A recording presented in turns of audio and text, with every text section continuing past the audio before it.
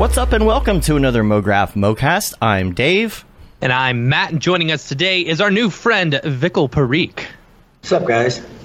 And MoGraph is a supplement to our site, MoGraph.com, which is a motion graphics tutorial site with tutorials, plugins, podcasts, and other MoGraph stuff. And on the show, we talk about everything ranging from motion graphics to Cinema 4D, After Effects plugins, render engines, doing business, doing taxes, being a contractor, or working for the man. You can email us info@mograph.com. Let us know what you think about the show. Questions, comments, concerns, queries, grievances, artist suggestions, show topic ideas. We're on Facebook, Twitter, Instagram, TikTok. Hi TikTok. And mograph.com. Come check us out on all the things. Come check us out on MoGraph TV. And shoot us an email. It doesn't matter what it is. If you've got a question, if you just want to say hi, you know, sometimes we feel like we're not sure if anybody's out there, you know. Did you get the email from Justin? I did get the email from Justin, and I have it right here. And it's very comforting sometimes to get these because it's like nobody's listening. There's nobody out there, you know. I mean, you we see numbers. We just don't know if they're real people. Right. Exactly. I've listened to many shows, podcasts for a decade, and I've never written to some of them. Right. So, we got this great note. It's from Justin, who says, "My name is Justin. I'm a senior motion designer, CG artist from New Zealand. I just wanted to say I'm a big fan of the podcast and what you guys are doing for the community. From listening to the podcast, I built up the courage last year to go to freelance mid-pandemic. Even though it was a little terrifying at first, it's been amazing, and I just wanted to say thanks because if it wasn't for you guys, I wouldn't have done it. Keep doing what you're doing. Thanks." Awesome. Well done, Justin. Yeah. That's super exciting. Yeah. Your life has completely changed by going freelance. Yeah, that's true. It's true. We didn't say in a good or bad way. Right. But it's true. Yes. little from column A, a little from column B, you know. Yeah. But real quick, Vikal, before we get to all things you and Attaboy Studios, we're going to just quickly do some week wrap up. We don't really have that much to talk about, but I just wanted to hit a couple points real quick. Number one, I don't think we have any Camp MoGraph updates right now. Right? No Camp MoGraph updates yet. Just I think from last week it was ticket sales are April 20th at noon Eastern time. So make sure you set a calendar invite for that, you know, and make sure and mark it, because otherwise if you try and wait like a minute or two later, I have a feeling there's not going to be any tickets left. So what day of the week is that? Do you know? I don't know. Hey Google, what day is April 20th this year? I think it's a Wednesday. Is it? Wednesday. It's a Wednesday. It's Wednesday. Yeah. Okay, so we got to mark our calendars to be free that day. There's not like a Maxon show that day or anything, is there? I hope not.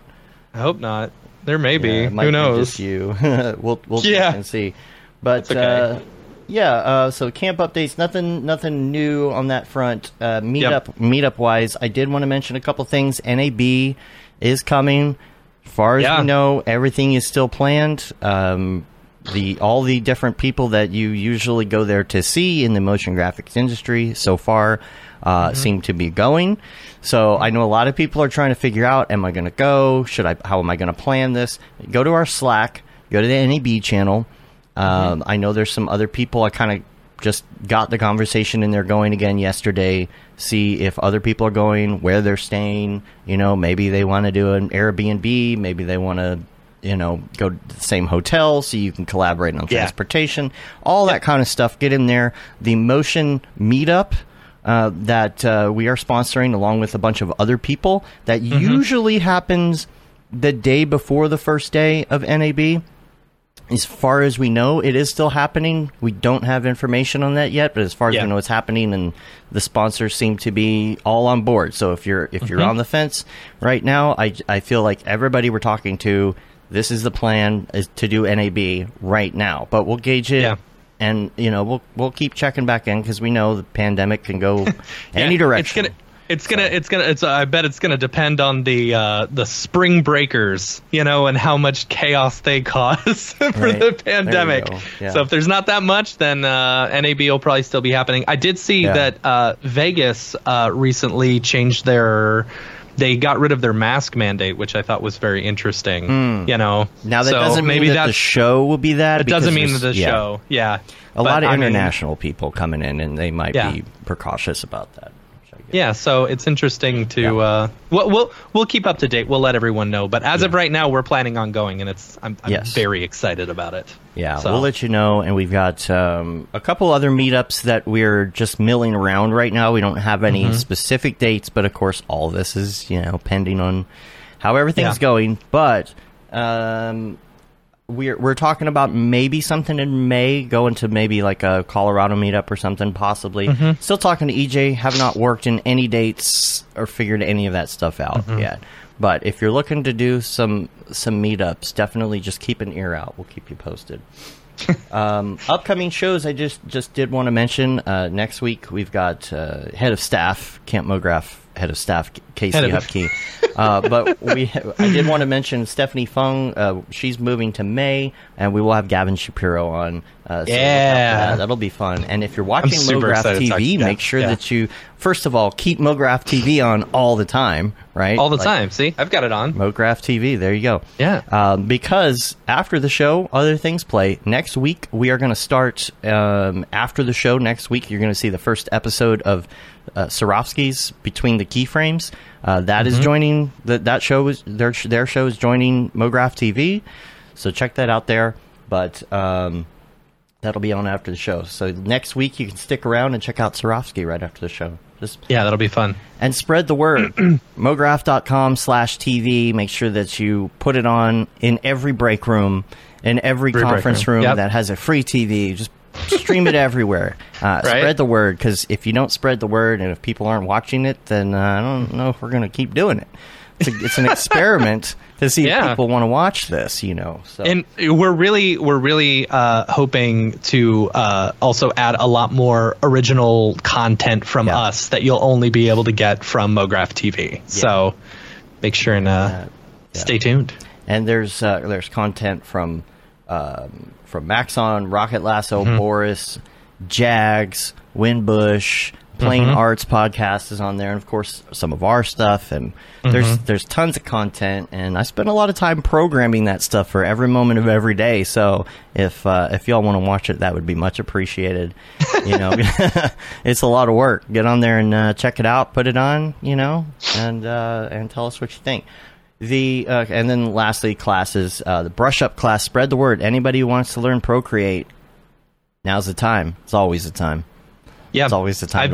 I've been working on a project. I'm not sure if I mentioned this last week, but I've been working on a project for the past few weeks, and the entire thing is done in Procreate, and I wouldn't have been able to do it without this workshop or without that class. Yeah. MoGraph TV. If it's something you want to watch later, everything is available on those sponsors' YouTube channels, and also it is rewindable up to 12 hours. So yeah, and then that's all you get. After that, it's gone. It's live. It's like CNN, or watching a news show. If you just put it on, you catch something. You can always catch the replay of it on those people's YouTube channels. So eventually, we will actually have an interactive schedule where you can click and find those things and bookmark them. We're just not to that point yet. Got to get that that programming done.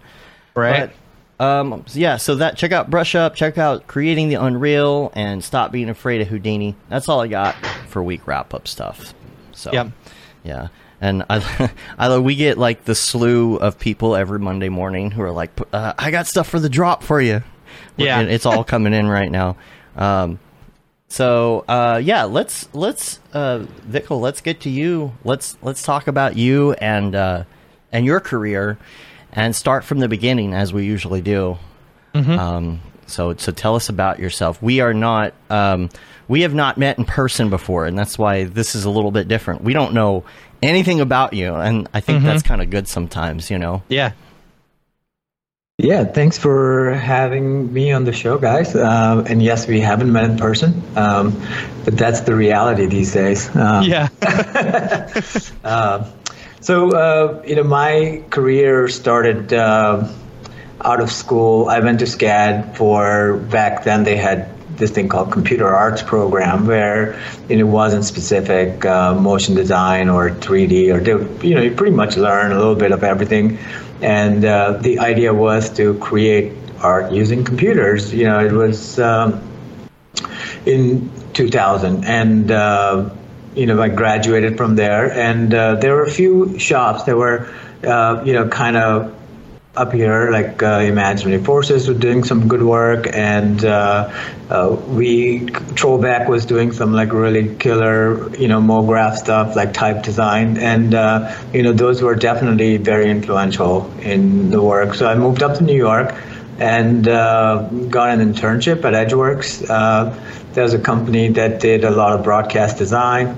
That MoGraph was pretty much used for broadcast design and a little bit of title work back in the day. So moved up here interning with them, worked on the show, helped pitch a show to MTV called Room Raiders, and this was like while we were interning, so I really didn't know what it meant to be a freelancer. But once the network picked up the show, couldn't be an intern anymore, so they hired us to just work on the show, and that's really how it got started. My love for design. My background's in architecture, and then coming to SCAD, I always loved graphic design. So like combining graphic design, animation, and architecture, that seemed to be the draw for me. And motion design kind of fits the bill. Yeah, I was going to say that's a really good foundation. Yeah, that's a really good foundation to work with. Yeah, and the program that they had at SCAD too, I think, was definitely instrumental in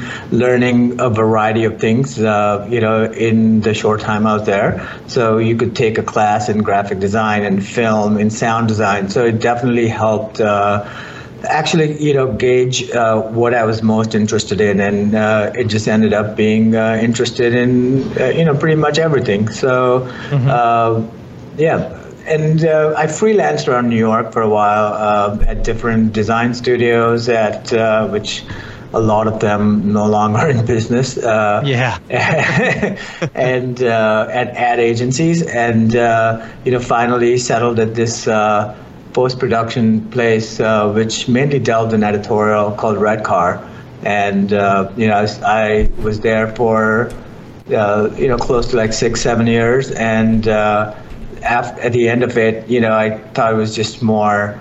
It made more sense to start out on my own. A, because I always wanted to, and B, there's once you were working at a shop, I think sometimes you get stuck in the rut of doing the same thing over and over, and you can't find partners to actually risk it. So I felt, starting Attaboy, I could take those risks. I could, try to diversify what I worked on, and take things in my own hands, and that really helped. At Attaboy, I was able to experiment with mixed media, using live action, started directing, animating, and then finally overseeing the talented pool of people that we have at Attaboy, and helping the daily creative direction, and all in all, just creating some good stuff for good partners, and making it enjoyable. So let's go back to the beginning a little bit, because you mentioned the architecture stuff. So yeah, let's go back. First of all, you were born in Mumbai, is that right? That's correct. And so since you were in architecture first, did you feel like were you drawn to that specifically to start, and was it something technical or artistic that drew you to it? I think it was more about creation. I think learning 3D softwares and starting to build these, virtual environments. I think that was the biggest draw in concepting and creating. And then, we used to work in Rhino 3D and create this like really ornate models, and moving on to 3D Studio Max and flying the camera through. I thought that was a very cool way of visualizing a space, and like how light would create areas of light and darkness, and how that would affect the space. I think that was an interesting study in my mind, and I definitely wanted to explore that further. And I think that's why specializing in computer arts seemed like the right thing to do at the time, because that just gave us the canvas to play with. So, did you work in? You mentioned 3D Studio Max, and I know a lot of architectural design people, especially from if you think like the year 2000, around that era. We're deep into 3D Max, and many people still are. How much did you do in 3D Max, and did you feel like, or do you feel like there's other programs now that you like better? Like, what is your main program of choice now? I don't think we've even asked that. Yeah. Yeah, I think we're, very software agnostic in terms of the way we approach work. We seem to find the solution that fits the project or fits the brief the most, and I think that's really helped us in shaping the way our studio functions. Although I must say, like, they use Cinema 4D extensively, we use Maya extensively, and it really depends on the task. I think we use Houdini for particles, so the artists really take upon themselves to find the most optimal solution and just go from there. So I wouldn't say like we are a Cinema 4D shop or a Maya shop. And a lot of times we actually build those models and for real, and then fly a camera through it. So it really depends on the project. We like that handcrafted feel that a lot of our work has, and I think the only way to do that is actually build it. And also from my background in architecture, you were always visualizing stuff by building them and then, looking at them. I think that sort of overflows or spills into, a little bit of the work that I'm doing right now. So what made you decide, like, to pursue this at Savannah? Yeah, I mean, back in India, there were no courses or no schools that, helped you specialize in something like this. I think there were some like technical institutes that would teach you the software, but I mean, you could really learn the software yourself. So SCAD was one of the few schools here stateside that actually offered this course, and there's SVA and Pratt.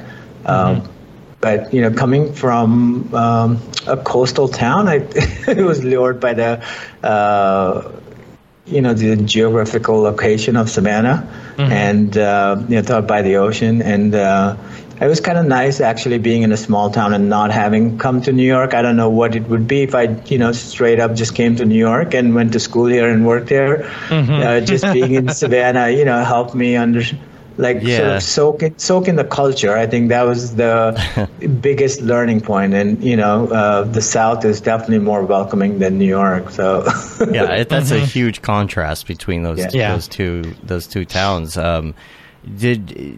Did you? So you worked freelance after that, right? Like, what did you do right when you got out of college? What was your first step? Yeah, so right out of college, I got an internship at Edgeworks, right. And while I was there like a weekend, the producer was like, "Hey, we have to pitch this show to MTV." So to me and my, like another intern, they're like, "Do you guys have some ideas? We'll pay you $500 if you want to work the weekend." Nice. So at that point, you're like, "Yeah, sure, whatever." It helps me pay the rent. So we pitched a few ideas, and they really picked one of the ideas we worked on for Room Raiders. And they, I think like 2 weeks later, they said, "Hey, the show that you guys helped pitch, I think MTV is going to do it. And so we need you guys to build out the entire graphics package." Nice. And there are a couple of freelancers that you can use to build it out. So, we worked with the creative director at the time to develop that. But, after that, I think that was the internship, we graduated from interns to freelancers. Right. And just went from, that show ran for like 3 seasons. I left it after the second season because it was just the same thing over and over. Right. So from there, I freelanced Trollback, Perception, like a ton of places. And at agencies like Y&R, I worked at Y&R for like almost a year, and then eventually decided that, I wanted to find a place to call it home, and Red Car came into my life right around that time, and they provided like really, great foundation. Like there were advertising clientele that were coming in for editorial. Motion design was fairly new at the point, so just having access to people bouncing ideas off, I think we really did well. Like being a small team, we were able to knock out like a lot of cool work in the advertising realm, and I think that was really the foundation for Attaboy. So that was 2006-7 era, right? Yeah, 2006-7, more like 8-9, yeah. So before GPU rendering was like really way before GPU, yeah. Which really isn't that long ago, but it feels like we've been doing GPU forever now. Forever, yeah. So did that? I'm assuming that kind of like helped through that era, helped you really like accelerate what you were working on. Did you end up moving to GPU renders? Are you using like what is? Yeah, now we use GPU rendering. We were doing Maya and Arnold for a while, so that was mainly CPU. But once we sort of incorporated Cinema 4D, into the pipeline, and started rendering with like Redshift, and I think like GPU rendering has definitely taken over now, and we can't see how we can go back. Talk to me about Red Car and Redhead, and its relationship to Attaboy. I'm a little confused about that. Well, that was back in that was back in 2009. I'm sorry, I don't know. I don't know Red Car. It's like eons ago. It was a post-production editorial facility, and in the early 2000s, like it was one of the biggest in the advertising scenes. I think they had one in Dallas. They had one in Dallas too. Which is now like I think people have moved over and rebranded it, and it's called Republic. Okay. But sounds familiar. Yeah. So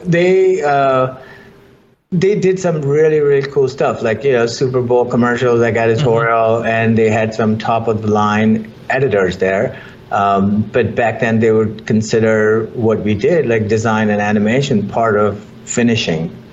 And I think like that, at that point, they needed someone that would come up with ideas for like end tags or title animation within the commercials, or animated type for the commercial. And I think it helped having some motion designer in-house, and I sort of came in, and at first it was just me, and then we grew into a few people, and we rebranded ourselves as Redhead, with the aim of trying to do more narrative stuff. Let's tell a story using animation, using design, motion design, and really push our agenda there. But I think just the way the company was set up, I don't think it was very conducive to move ourselves and our careers forward. So I think we disbanded, and I started Attaboy almost 10 years ago, and just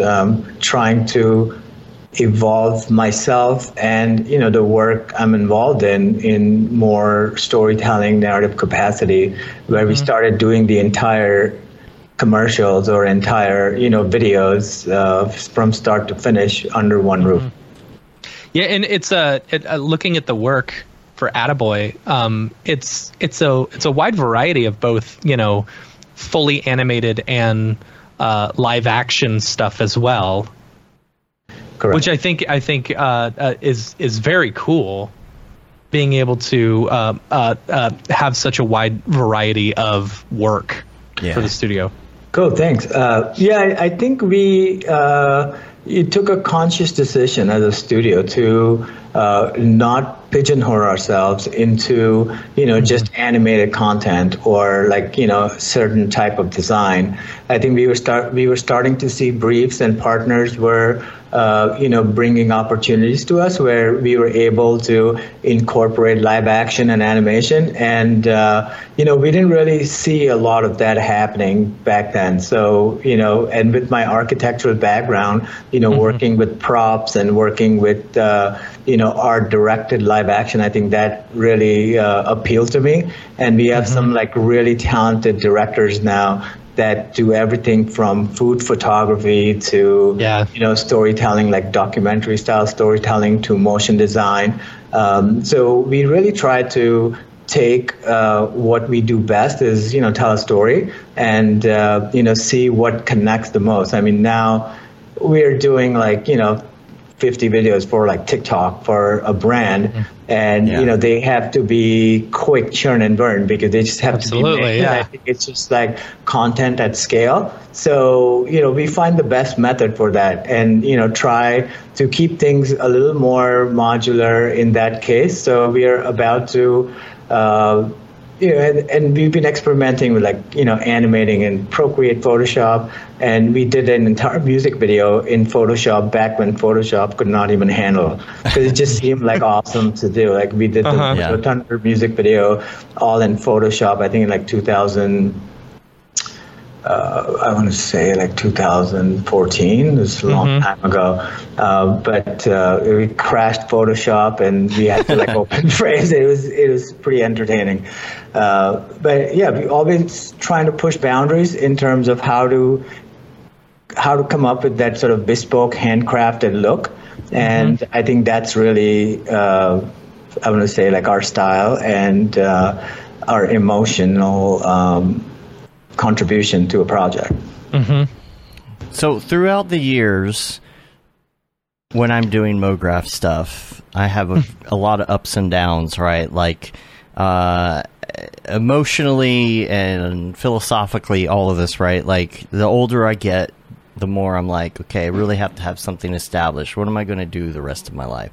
And something that comes up, I think, with a lot of people, when we were at Camp MoGraph a couple years ago, Ryan Summers was talking about nobody had retired in MoGraph yet, right? Yeah. And some of us that were kind of coming up, we were getting older. I think some of the people that were older in this industry, like in 2000, were completely in a different era of this, right? Yeah. We're talking like early Grayscale Gorilla days, MoGraph.net days, all of that, right? And now that I feel like Matt and I, for example, we're entering this certain phase of our life. We're like, okay, are we going to stay in front of the computer doing the freelancing stuff for the rest of our lives, or are we going to run something, or are we going to do some work and some running a company or whatever that is, right? A lot of people want to jump off and freelance, but after 20 years, 25 years, you might want to do something more than that. And people ask, well, what is that? And my answer is always, okay, well, you start a studio. And that doesn't mean that you go buy a building and do like whatever, right? Like you have to make kind of a decision, if you want to work with other people and have freelancers or employees, you got to brand yourself as a studio. So you were freelance and you did some things. Sure. Tell us a little bit about about that journey and about Attaboy and about branding as a studio rather than a freelancer. Yeah, I think you hit the nail on the head. Like as you progress in a career, eventually everything starts becoming mundane. Like you're like, I'm doing the same, stuff over and over. If people hire you for a certain style, I mean, how long can you do the same, animation for? Thankfully, with technology now, like you can apply the same fundamentals to a lot of different areas. I think so. People getting into this field or who've been around for a little bit, have the option to work for, tech companies. And I see like a lot of people doing that, like a lot of designers who've been around for a while, like move to, the tech giants and be a part of their in-house sort of creative brain trust, so to speak, like motion oriented. But when I, started Attaboy, it was really the inkling to be able to do something bigger than just like 5 seconds for like a 30-second commercial. Mm-hmm. And when we were seeing a lot of things happening, like, oh my God, this could be done differently. This could be done better. And so instead of just, like bickering about it, I thought, I was younger and I was like, hey, my wife was very encouraging and we were like, let's give this a shot. Like if I can do something differently and if I can do something that resonates with, not only commission work, but, we did a bunch of not-for-profit work for nonprofits, for UN, for Shared Hope, for CARE organization. And, I think just trying to tell a story and help a brand to sort of share their philosophy, story, brand with their audiences, I think, in a way that we think they could connect the best. I think that's really what we wanted to bring to the table. And I think we still continue doing it. We have very long-standing relationships with clients that, it's just repeat work because of the fact they understand that we have a deeper understanding of the audience rather than just executing, a script or executing a board. We take the liberty to offer up modifications to a script or, like even when we're pitching on a job, a lot of times, and I think it's a two-edged sword because a lot of times we lose a pitch is because it's just so different from the original brief. But, that's what we bring to the table. We look at your problem and we try to find a creative solution to get to where you are rather than just giving you eye candy. Yeah, it's really and that's important. Really what Attaboy is. Yeah. But I will say, looking at your work, while you're doing that, you're also giving very good eye candy. Right. Yeah. You gotta pay the bills. Right. Yeah. Hi, my name is Sashia Dumont. I'm a writer, actor, and filmmaker. Hi, my name is Paul Robinson. I'm a director, DP, and filmmaker. We are the creators and hosts of the Go Gorilla Filmcast, an online source for all things indie film. We are a husband and wife film team and co-owners of Sen3 Productions, and we started this podcast for filmmakers like ourselves who were producing on micro budgets with skeleton crews. Go Gorilla is a weekly podcast that features various talents in TV, film, and web series productions. We've interviewed filmmaker powerhouses like Kestrin Pantera, Richard Raymond, Alex Ferrari, Cassandra Ebner, and Ryan Connolly. Amazing actors like Hannah Ward, Lou Taylor Pucci, Chris Wataski, and Eileen Gruba. Groundbreaking cinematographers like Jody Lee Lipes, and Jessica Lee Gagné, and many more. We also offer weekly reviews of our favorite films and shows, which vary from low-budget first-time filmmakers to A-listers and everyone in between. Go Gorilla is proud to announce that we have officially joined the MoGraph Podcast Network. So if you love filmmaking as much as we do, tune in every Sunday for a new episode of the Go Gorilla Filmcast. Your source for all things indie film. Now available on the MoGraph Podcast Network. And that's the thing. A lot of people don't realize when you do get to that point and you start working on with clients that you have on a regular basis like that, they realize that you are a good solution because they know they can come to you for that solution, not necessarily, oh, can you just execute this plan? How are you going to execute it, and are you going to be able to come up with a good solution? And one thing that you have to do as either a freelancer or a studio or a small studio is be able to handle that variety. If clients came to us this year for like concert visual stuff, super technical, like inventions and not necessarily not necessarily anything super eye candy or anything, but being able to technically pull something off that might be complicated because it has to do with inventions in manufacturing and mechanical engineering, or you might get stuff that's just full-blown creative, and it's about, can you execute it, how well can you execute it, and are you able to fit a timeline, are you able to fit a budget? All of that comes in when it comes to keeping clients. So you've got those clients, for example, that are coming back, over and over.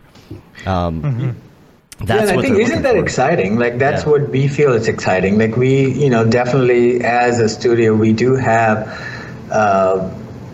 we get bored of stuff very quickly. So if the same thing happens over and over, I think we lose steam, and eventually it becomes a burden. And if we wanted to do a job like that, we take on a higher paying occasionally it could be lawyers or doctors that are doing the same thing over and over. But, being artists, I think we want to experiment, and I think we want to keep that,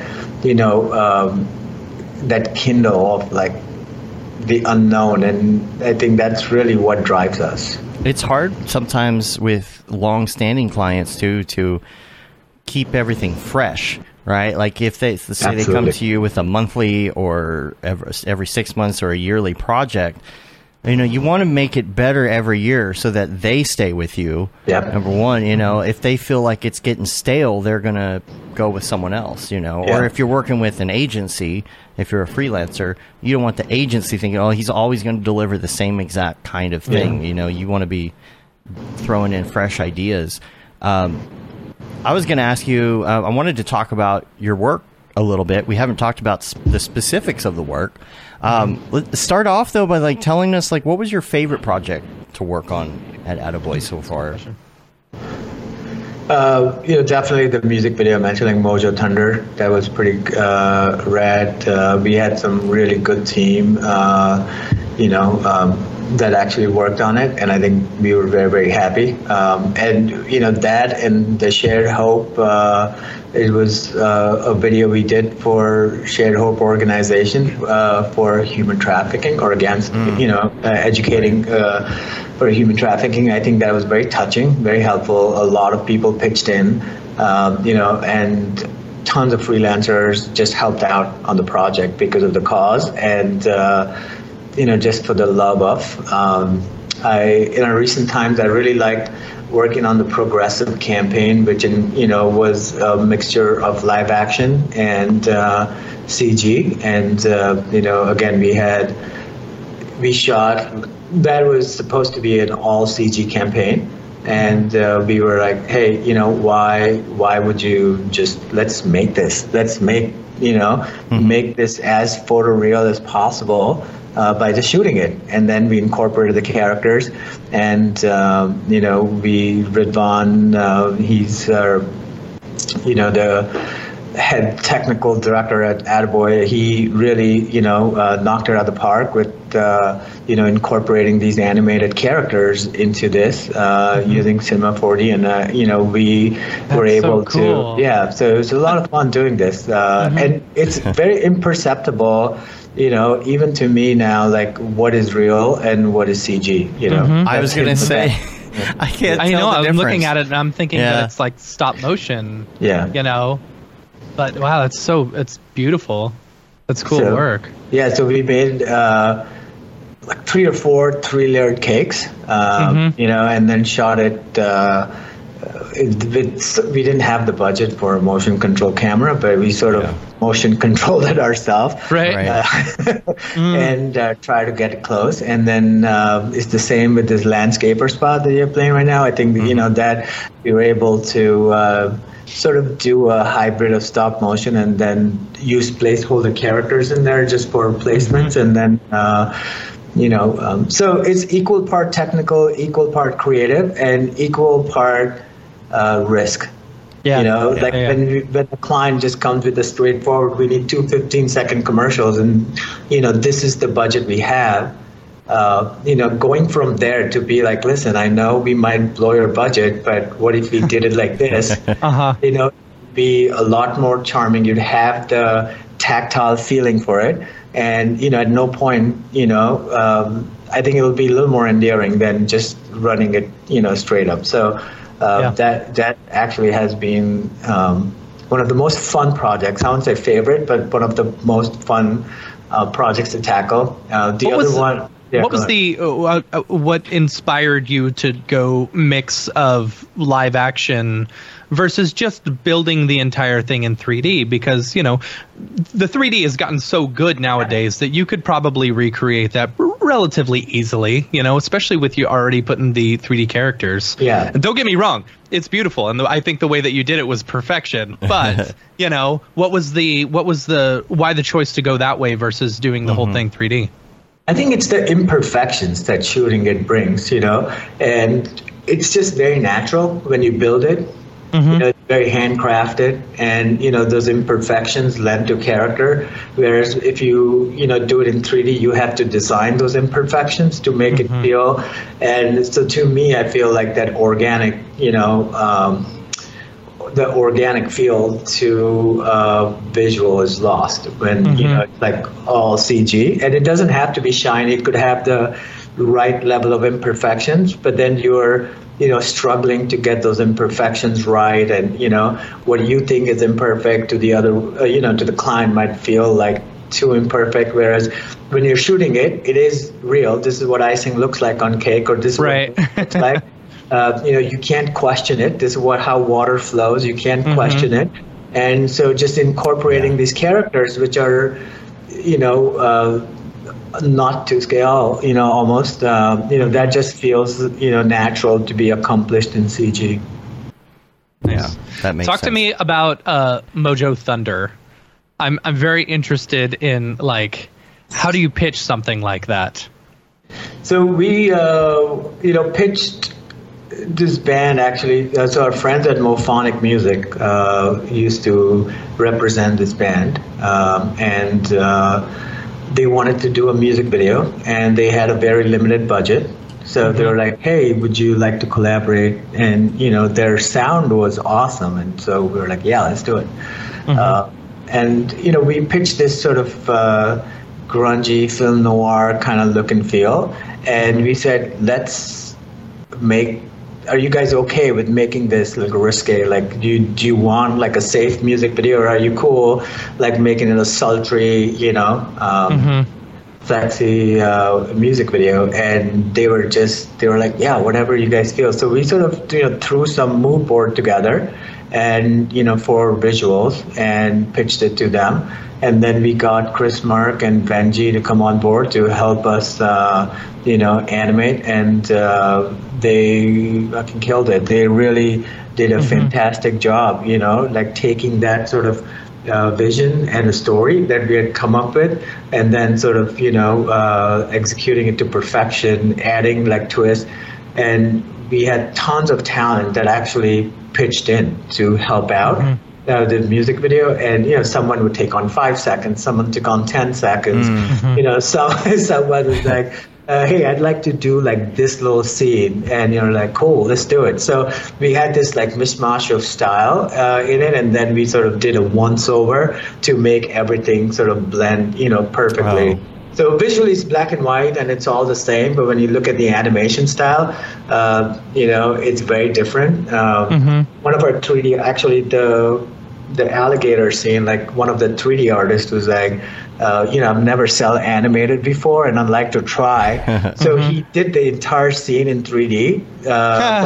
And then he traced on it with Photoshop to match the brush strokes and color. So, I think...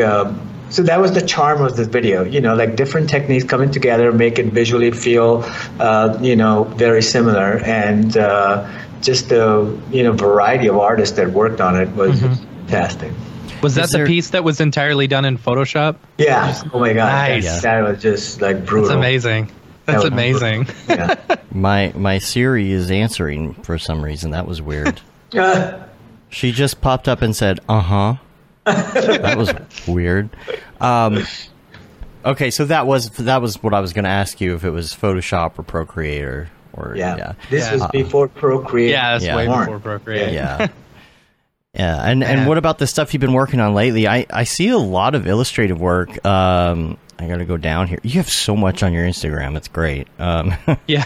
The variety here, I'm actually going to bring it up here. I'm going to start at the beginning before I go to that one and just show everybody watching. But what's great is having this variety because, like we say and a lot of people say, is make the stuff that have the stuff on your reel that you want to get the work for, right? Like, if you want a certain kind of work, you're not going to get it if it's not on your reel or not on your page or whatever. So you do have, like, the mix of the live action, you've got the 3D stuff, you've got the full live action, you've got illustrative work. I was going to ask you about this one in particular. I love this style right here. I don't know what the name of this one is. Yeah, this one was Monash. It's so we have partners in New Zealand. They're called Circus, and they've been around as long as we have. And it was a very sort of meeting of the minds kind of a thing. Like someone that was freelancing for us put us in touch with these guys. He worked with them back in New Zealand, and he was like, dude, you should meet these guys. They work very similar to you, just in a different country. And so we just started talking. Like there was no real need for a partnership or but like the more we started talking, I think just the way we approach it and our motto, like make it not the same, like that really resonated with each other. So this was done by Circus for them. It was all done in Maya, rendered to make it feel like 2D and Toon-like. Amazing. But it's just the design of these characters and how they are able to bring like a little charm and expression using even dots. Like it's just fantastic. I love those guys. The way they're animators, and Christian, he's the creative director there. He's just fantastic. When you're doing 3D for 2D, I feel like the real test is if you can pause on a frame and say, that doesn't look 3D at all to me, right? And I feel like that's kind of what this looks like when you see the stills on Instagram. Like this one here, it feels like it is full-blown like 2D, like someone drew that, in Procreate or something. And when you see it animated, you're like, wow, that actually was done. I guess you said using Maya, right? Yep. They use Maya. Yeah, that's great. But it's so great to have that variety on there. I noticed this GE one, too. I think I've seen this one before. I have seen this one. Yeah, this one's like all in camera. Like there's no CG at all. Like so we used I love this piece. I've seen this piece like hundreds of times. It is absolutely gorgeous. Thank you. Yeah, this was, again, that labor of love sort of situation. And this was, they wanted to, like, combine, faking a hand, using papercraft in the background to build the GE ecosystem. And then we figured out to use e-ink to connect circuits. And so as you connect the circuit... So the pen is like a special pen. That was the pen was the biggest problem. Like it was easy to search on Google, but then it was not available anywhere, and we had to import it from Japan. Like the manufacturer, they had stopped making it, and they had 20 left. And so we said, okay, just give us all 20. That's so we had to sort of rely that this pen would work, until it got here. But it worked beautifully. And we were able to, build the circuits, build these papercraft little machines, and, just shot it with a single take. There are a couple of edits in there, just because we were limited in the budget to, like, rent a big studio. So we just shot it in our studio, and we were able to build 3 different sets, but we couldn't line them up because then there was no room for camera. So they were like 6 feet table. So we just shot, those 3 tables separately and then, pieced it together. And so all the lights and all the movements from everything, is that all practical? That's all 100% practical. That's beautiful. Yeah. How do you like, who'd you get to, like, actually do the programming and animation on all the, because it's not like you connect it and then the lights just come on. Yeah, that's how it is. You connect it and then there's an animation. There's like an animation, like so they cascade on. That's beautiful. It's a combination of two. So there's a nice behind the scenes in there too. So my very good friend of mine, he's out in California. He was the one that actually did all the papercraft. They cut out these layouts with CNC machines, so they were like super straight, laser cut, fast. And then we connected them in a circuit, in a way that they would come on together. But just like you pointed, that, if you connected a circuit, the entire building lights would go on at the same time, and it wouldn't look as interesting. So what we had to do is put like separate bulbs in each window. And in behind the scenes, actually, you can see him crawled under the table with like 15 little switches. And then we before we do, so this was a single take. So when we were, doing rehearsals, we were like, all right, we're going to land here. And then he's just going to like 3 of them were like, sort of turning the lights on. And that's how it came. A lot of it, like in the windmill, the smaller buildings, that was all like single light source. So we were able to turn them on, just using like the e-ink like circuit finish. So what did you do what did you do for different takes? Because you had to connect the circuits. Did you have to start over and make a new piece every time? Right. Yeah. So that so we thought about how are we going to do this, right? So if you look at it, there's a little pathway, and it's very imperceptible. Yeah. So you see there's a little pathway. Oh, nice. And that pathway, the e-ink works only on a certain type of paper.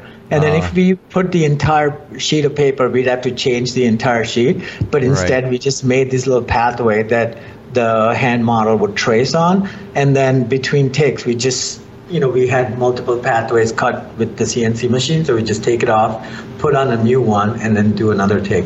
Smart. Wow. How many takes did it take? Yeah. Oh my God. A lot. I think we sort of lost count. The worst was that car. The car did not want to behave itself. Yeah. Because it had to come and we wanted to stop at a certain point, and it just, it just had too much momentum. It would like crash or it would not take off. So like that one, I mean, we had like 20 wasted takes and just one good take, and that's the one we used. Wow.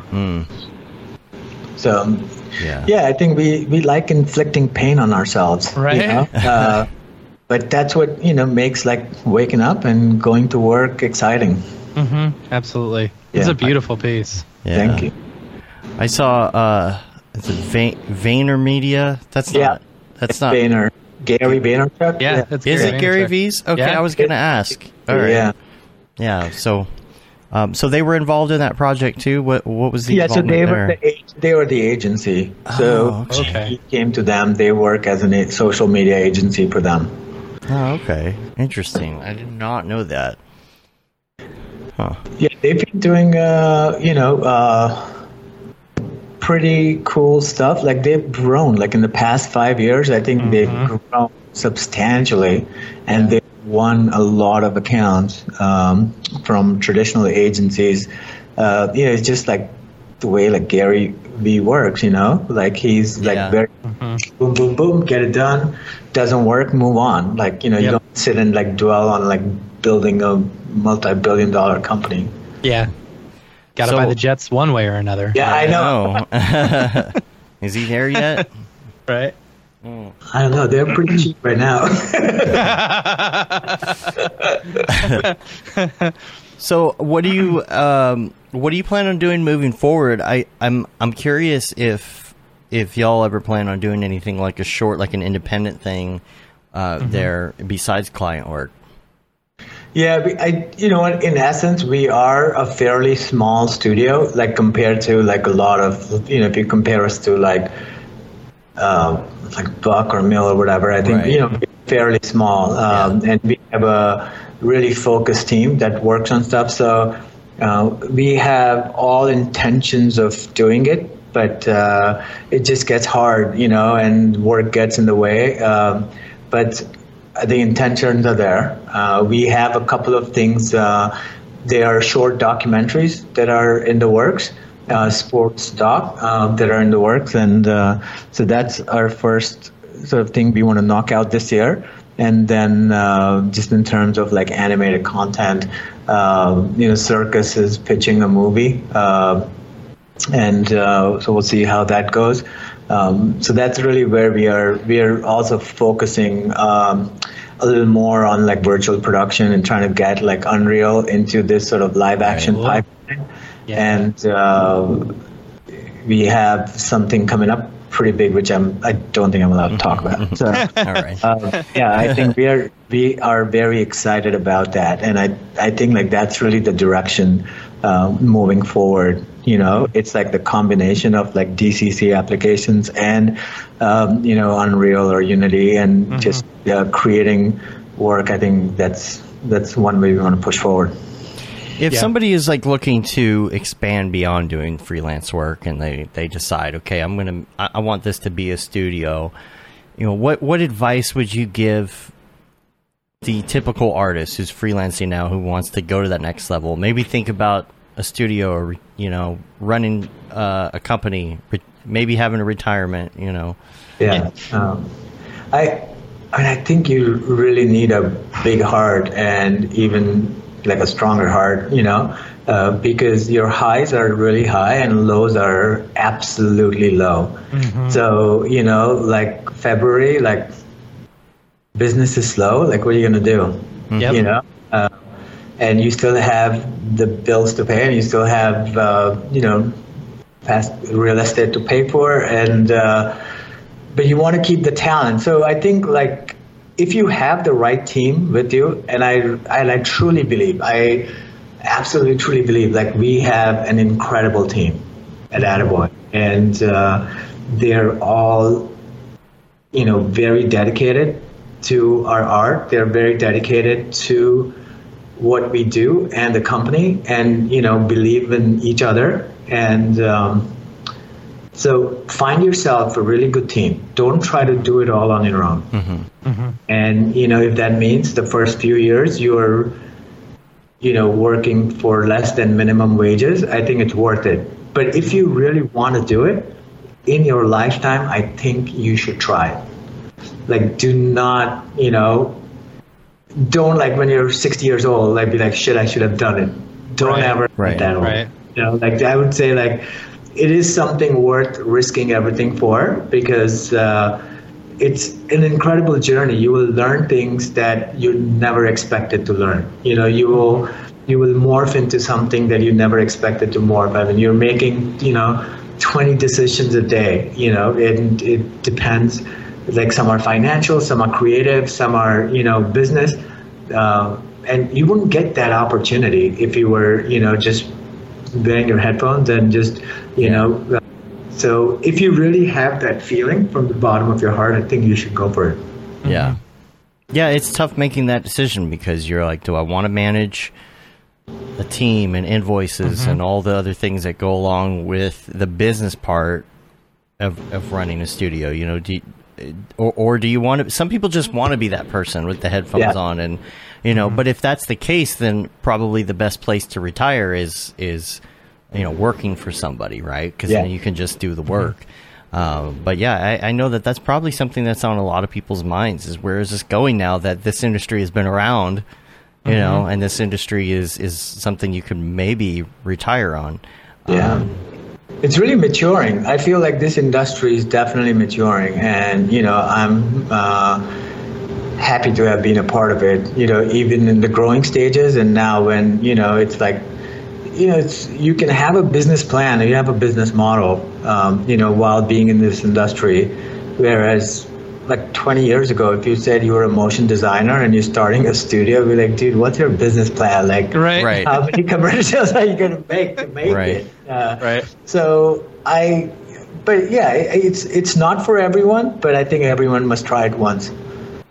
I agree.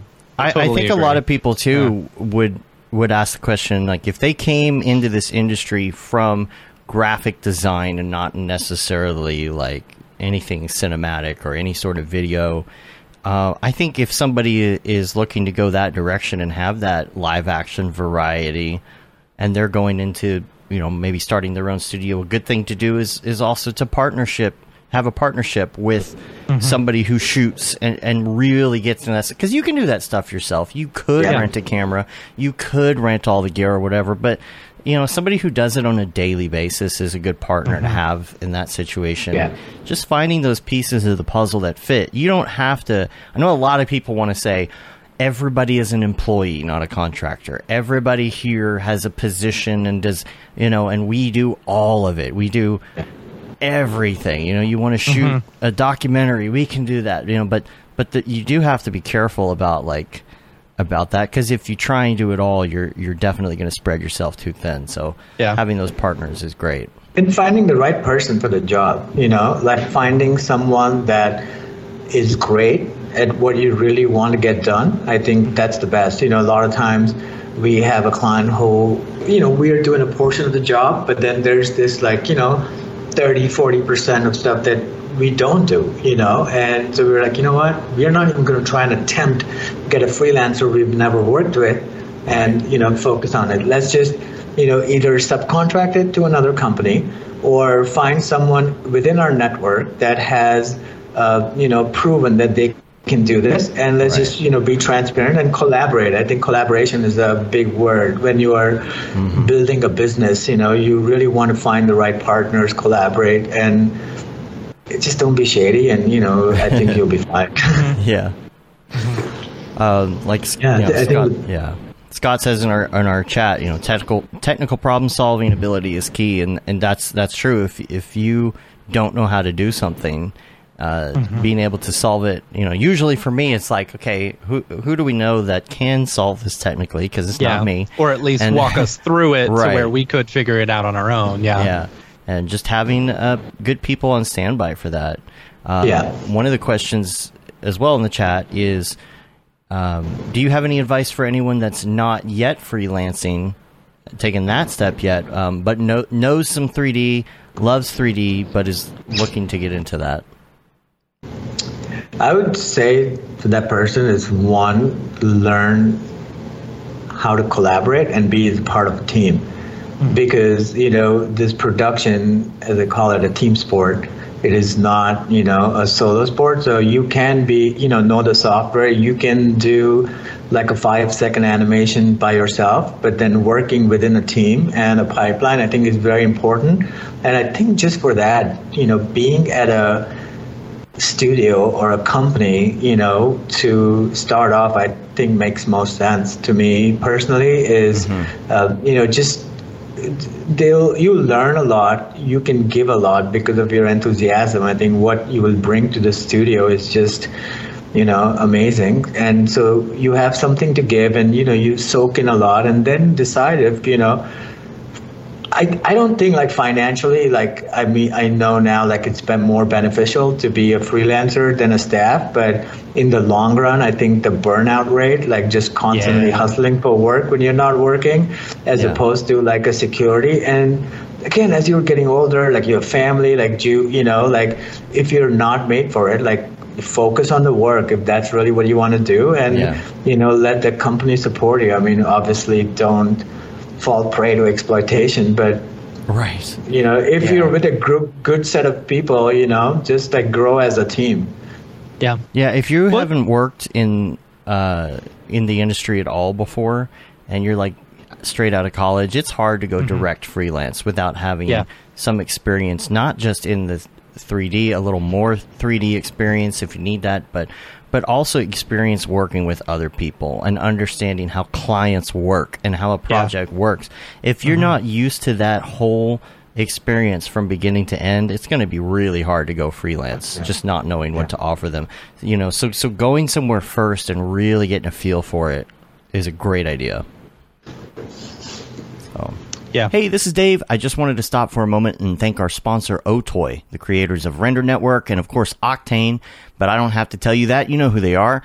You see the results of their render engine all over the interwebs, and we're very grateful that they're supporting what we're doing at MoGraph.com, from this podcast to MoGraph TV to events like local meetups and Camp MoGraph and all our community building efforts. We can't wait to show you what's in store, all thanks to their support. Go check them out at otoy.com. Now back to the madness. I'm curious to know how Attaboy has been handling the whole pandemic. If you've seen a shift in the way that people and companies looking to get work done are handling things since the pandemic started. I know with us, we've been a lot more successful because companies have been more willing to use remote workers and stuff like that. I'm curious if you've found anything similar to that.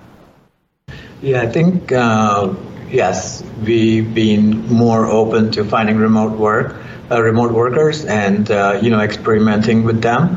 And I mean, financially, I feel like the company has done well past 2 years. So, can't complain about that. The biggest gripe I have to the pandemic is that sort of team spirit or like sort of brainstorming of, just somebody like walking over your shoulder and be like, that's cool. And I think that's just that little bit of acknowledgement that you need, or encouragement to like even pushing harder. Or if you're not sure, to just like peek over, like, hey, can you come take a look? Like, what do you think?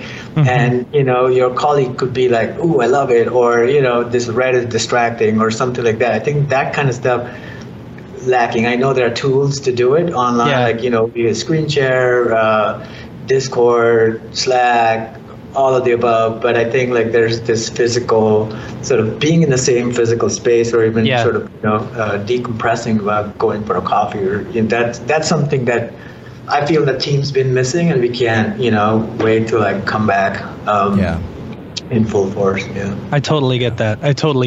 It's like that in-person collaboration that you don't even realize happens. Until it's not there anymore.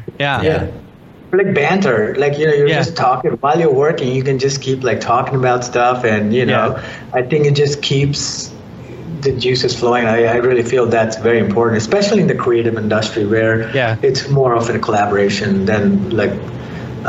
Although in live action, like we've seen, like everyone still does that. So when there are live action shoots involved, like everyone's still sort of coming together and building props or on shoot day or pre-production, they're still coming together. But especially in the animated production workflow, I feel like that's been missing. Yeah, I was over at Already Been Chewed last week for like Super Bowl. We were watching the Super Bowl and stuff, and I've been over there a few times. It's really funny. I introduced Barton to Discord, because he wanted a way for remote workers and stuff to be able to feel like they were part of the team. I introduced him to Discord, and so he's implemented Discord in the entire system and everyone, and he's got a bunch of remote workers as well, so that they can feel like they're more there. It's funny. So Houdini Mark, one of the Houdini people there, what he did, he used OBS in order to like key out his background, and he put his desktop there. So his viewport from Houdini, background. So everyone could see him floating in his viewport, which is so funny. So it's like talking about the collaboration green. And stuff. Yeah. So he could just key it out. It was really funny. Camera into it. Right. So you guys being all like remote, obviously, you guys. How do you feel? Like, do you feel other companies have adopted this remote workflow, or it just seems like means to an end for now? I think it's like half and half. You get a lot of studios that we've talked to who are completely okay with remote workers now, especially working with some of these bigger name clients. Ones who are very secretive and not willing to work with remote workers ever, like 2 years ago. Now they're like, okay, you've got things in place to where we are more comfortable with that happening. I've seen a lot of that happening, but I've also seen some where they're like, we want bodies in seats and stuff like that. We want that the collaborative workflow and stuff. Yeah, we lost a pretty big gig because in the end it turned out they still wanted at least a couple days of in-person interaction in New York, and it's just like, okay, well, we're in Dallas, so Have you had a gig in the past, at least a couple of years, where you guys were using like remote workstations that were provided by the people contracting? Yes. Yes, it was not great. Yeah. I had a client that I had to use TeamViewer to log into their computers remotely, and it's like can't work like it's that. So bad. It was so bad, and like being able to like just having to watch like Well, first of all, After Effects will not play normally, on your local machine, then try and play it through TeamViewer. And like, it's so funny, the colors would invert and you're just like, Need Parsec. But I talked that Parsec is great. Parsec is better. I love Parsec. And what's so funny is like, I introduced Barton again to Parsec, and I was like, you should use Parsec for some of your remote workers because TeamViewer is just bad, and he's got a remote worker who's, I don't know if it's the ones in Greece or the one in Ukraine, but they can't use TeamViewer because due to their country's restrictions or something, but they can use Parsec in order to get into their computers there, which is really funny. Did I talk about the meme that I made that was a picture of TeamViewer and it says, "What is my purpose?" And I said, "You start Parsec." You start Parsec. TeamViewer is terrible. I think Teradici is okay. Like I know a lot of using like this, price point wise, like it sort of adds to the infrastructure. But Teradici is more of a secure lockdown type situation. If you're just doing like regular old stuff, man, we do Parsec between each other's computers all the time, and it's just solid. I love it. Yeah. Absolutely love it. Hey, I've got a quick question. Where did the name Attaboy Studios come from? Attaboy was just, when you think of a name or what kind of a company am I starting, it's like, I want the clients to like walk away and be like, that was a job well done. Attaboy. And there you go. I love it. Yeah. That's great. Yeah. So I think it's just the ideology. Like we really, want to be good collaborators, and it may not be like the, Emmy Award winning stuff or like Super Bowl commercials, but, when a client comes to us with certain expectations, we definitely beat them. And I think that's really our motto, is that we try to up the ante every time they come. And we've seen that, the clients, we've grown our clientele over and over. We don't have a huge, like a long list of like people we worked with once, but we have a long list of people we work over and over. So we have a short list, but like it goes horizontally, like it goes long. Right, so. right. I really like that you push company culture a lot. Like, and it doesn't feel like nowadays a lot of companies are doing that. So I just want to say I appreciate that from you. Thank you.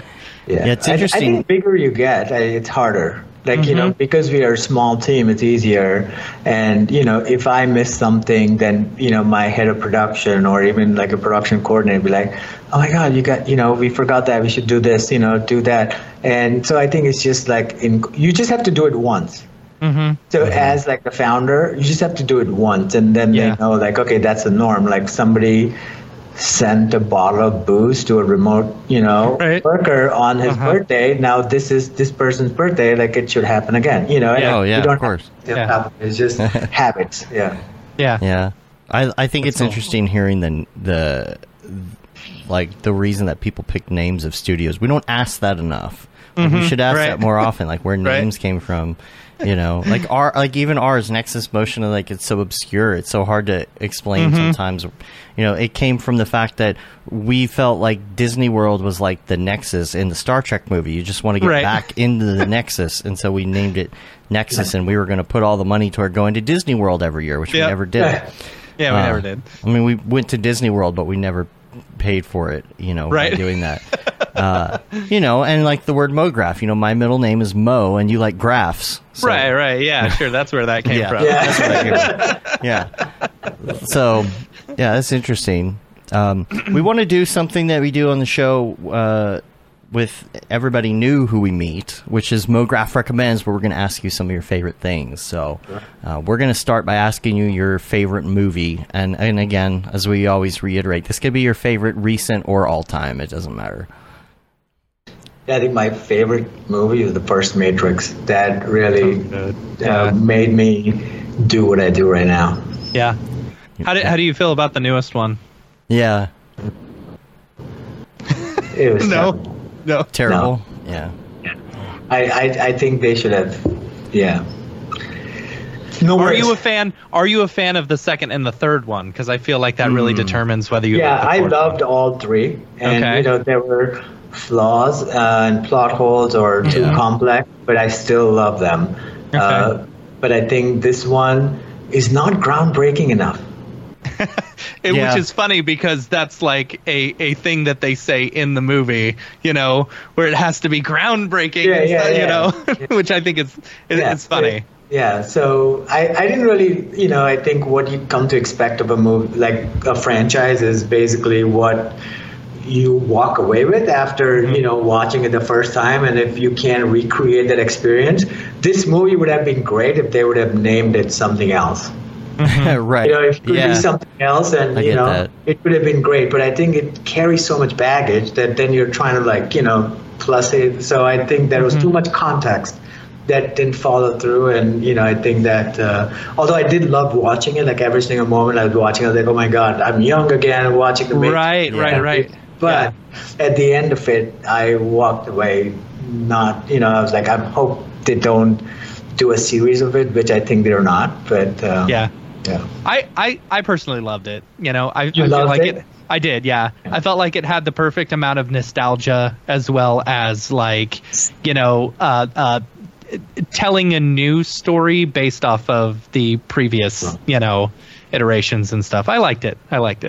Yeah. Well, that's movies for you. Like I love Scarface too. Yeah. What about TV show? TV shows are tricky. I really like the experience of like Breaking Bad, like Ozark, like those kind of shows. I think they just like keep you, on the edge of your seats to watch. But they seem to be doing so many of them, and they just keep getting better. So like it's hard to like name an all-time favorite. But I'm still waiting to watch the final season of Ozark. I don't know if you guys have seen it. I haven't even seen the first. Seen the first? No.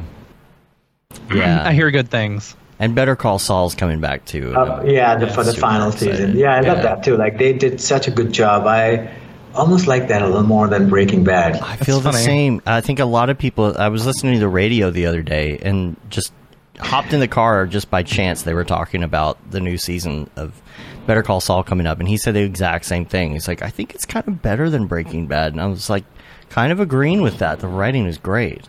Interesting. So, yeah, the acting is great. The writing is great. I mean, I think they like really kind of nailed it. Yeah. How about favorite music, in front and not in front of the computer?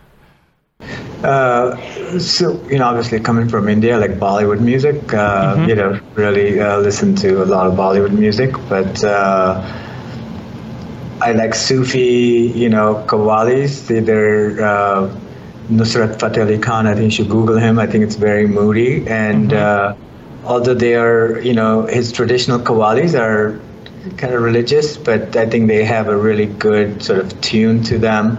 I love Indian classical. I used to DJ, so I still like trance music. Yeah. But I have 3 little kids, so now I'm just listening to crap. Yeah, I'm right there with you. Yeah. Right there with you. A lot of crap. Baby Shark and... my God, not even worse. Yeah. There's a fart song, and my son loves it. Please, if you have kids, do not make them listen. They love that. Yeah. And oh man, I'm scared now. Yeah. Anything from Cocomelon. Yeah. Oh, yeah. Gosh, awful. Oh, the Cocomelon animation. You gotta get those guys there. Like how the fuck are they? They're doing such. I saw a video the other day that said why Cocomelon is so popular, and it's because there's well, first of all, I hate the camera moves. I think they're awful. Like yeah, composition, whatever. It's like they're the problem is every shot's a camera move. Every shot is a camera move, and they're like 1 second long. And so they're constantly cutting between all these different camera moves. It's keeping children's attention, on the screen versus some of these other shows that are like 3, 4, 5 seconds in between shots. It's like the kids don't have a chance to look away because it's constantly changing every second. You're right. Like even like the characters, they kind of like jump at you. The camera like go back and like move around. I think you're right. Constant energy. Yeah. Right? Ruining their attention spans from the beginning. Right. Right? Yeah, so music's a tough one, you know, like it's from like a variety of influences. But yeah, it's very mood driven. Do you listen to podcasts? A few of them. I really like the Obsessed show by Josh Miles. Have you guys heard of that? It's like design driven show. So I like that one. Not much, like a lot, you know, Rev Think has a podcast that I watch. I really know those guys. And then just some news. A lot of news. Yeah. Besides render engines, what is your favorite plugin? It's a tough one. How about a Starglow?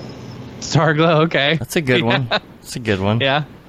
No, I mean, to be really honest, like I haven't been on the box enough now to you know, but I definitely like keep abreast and, you know, play around with plugins, but I haven't like put any through any production pipeline, so it's really hard to, you know. I don't feel qualified enough anymore to say that. Well, then what about app? If you pick up your phone, what's your muscle memory app? Slack. Nice. Slack, okay. Yeah. All right, that's Are you a glutton for punishment like me, where you leave all your notifications on Slack? Yeah, oh my God, it's crazy.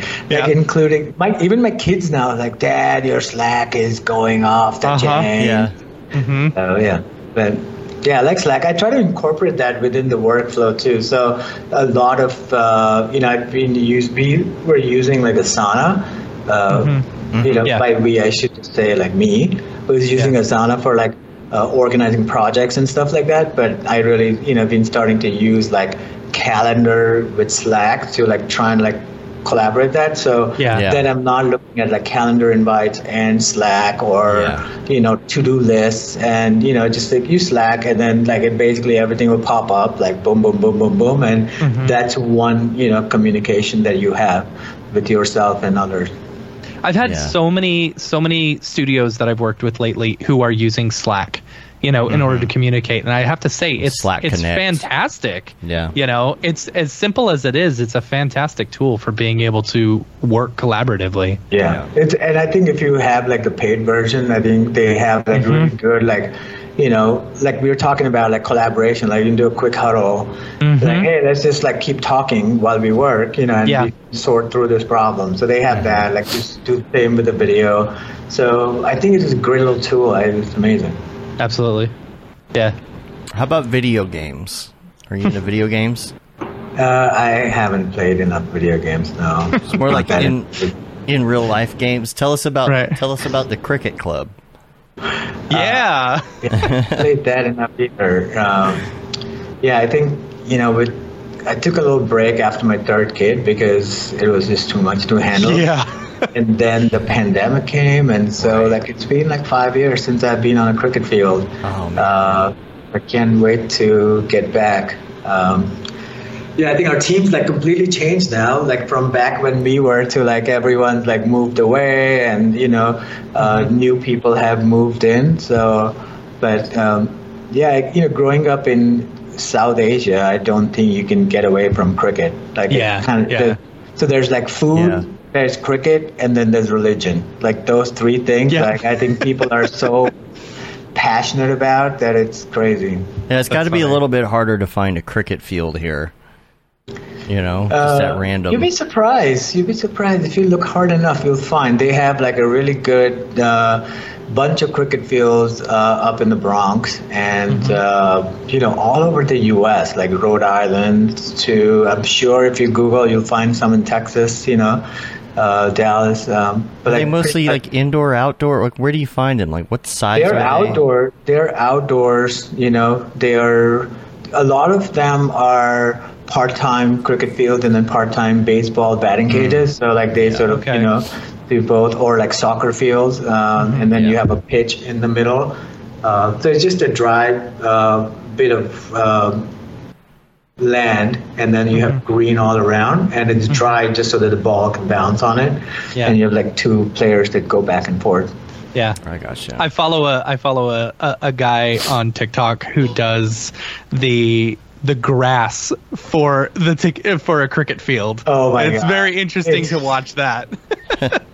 Yeah, it is interesting. I mean, there's such a science to it. It's crazy. Yeah. Like you just think like, yeah, flatten that shit, but there's so much that goes to it. Like this is slow, this is fast. I don't know. I'm more passionate about it when I was younger. As I get older, I'm like, yeah, whatever. Well, the last one on our list is your favorite life hack, and this could be something funny or something useful. It doesn't matter. And our example is always Mitch Myers. Turn the toaster on its side for some bomb-ass grilled cheese. You have anything like that? Yeah, I think my life hack is to plan your day the day before or the night before. Mm-hmm. Yeah, and that's good. I think once I started doing that, and I don't think it's like that groundbreaking, but I think I didn't do it for a very, very long time. And like I think, since pandemic, I felt like my task list I was just like felt like I was procrastinating a lot. So I think just setting up your day the day before is like the most important things that you want to crank out. And I usually do it, right before bed. And then anything else that comes up in the day, like unless it's, earth shattering, they'll go to the next day. I completely agree with that. I feel like anytime that I'm feeling overwhelmed with like, gosh, there's so much to do and I don't really have a game plan, either if it's just for one day or the next couple days or even the next 5 days, like on a Sunday night, if I sit down and I just regroup and get that list and get the calendar up, like I feel so much better before I go to bed. Yeah. And you don't have to pack your day either, to be really honest. Like if it's not important, I really am a big proponent of procrastination because, if it's not that important, why should you like give your leisure or, some sort of mental space to like something that can be cranked out in like 2 seconds under pressure? Right. I always feel like that's the nose man way of things too. I was going to say that's the nose man way of thinking. Yeah. Yeah.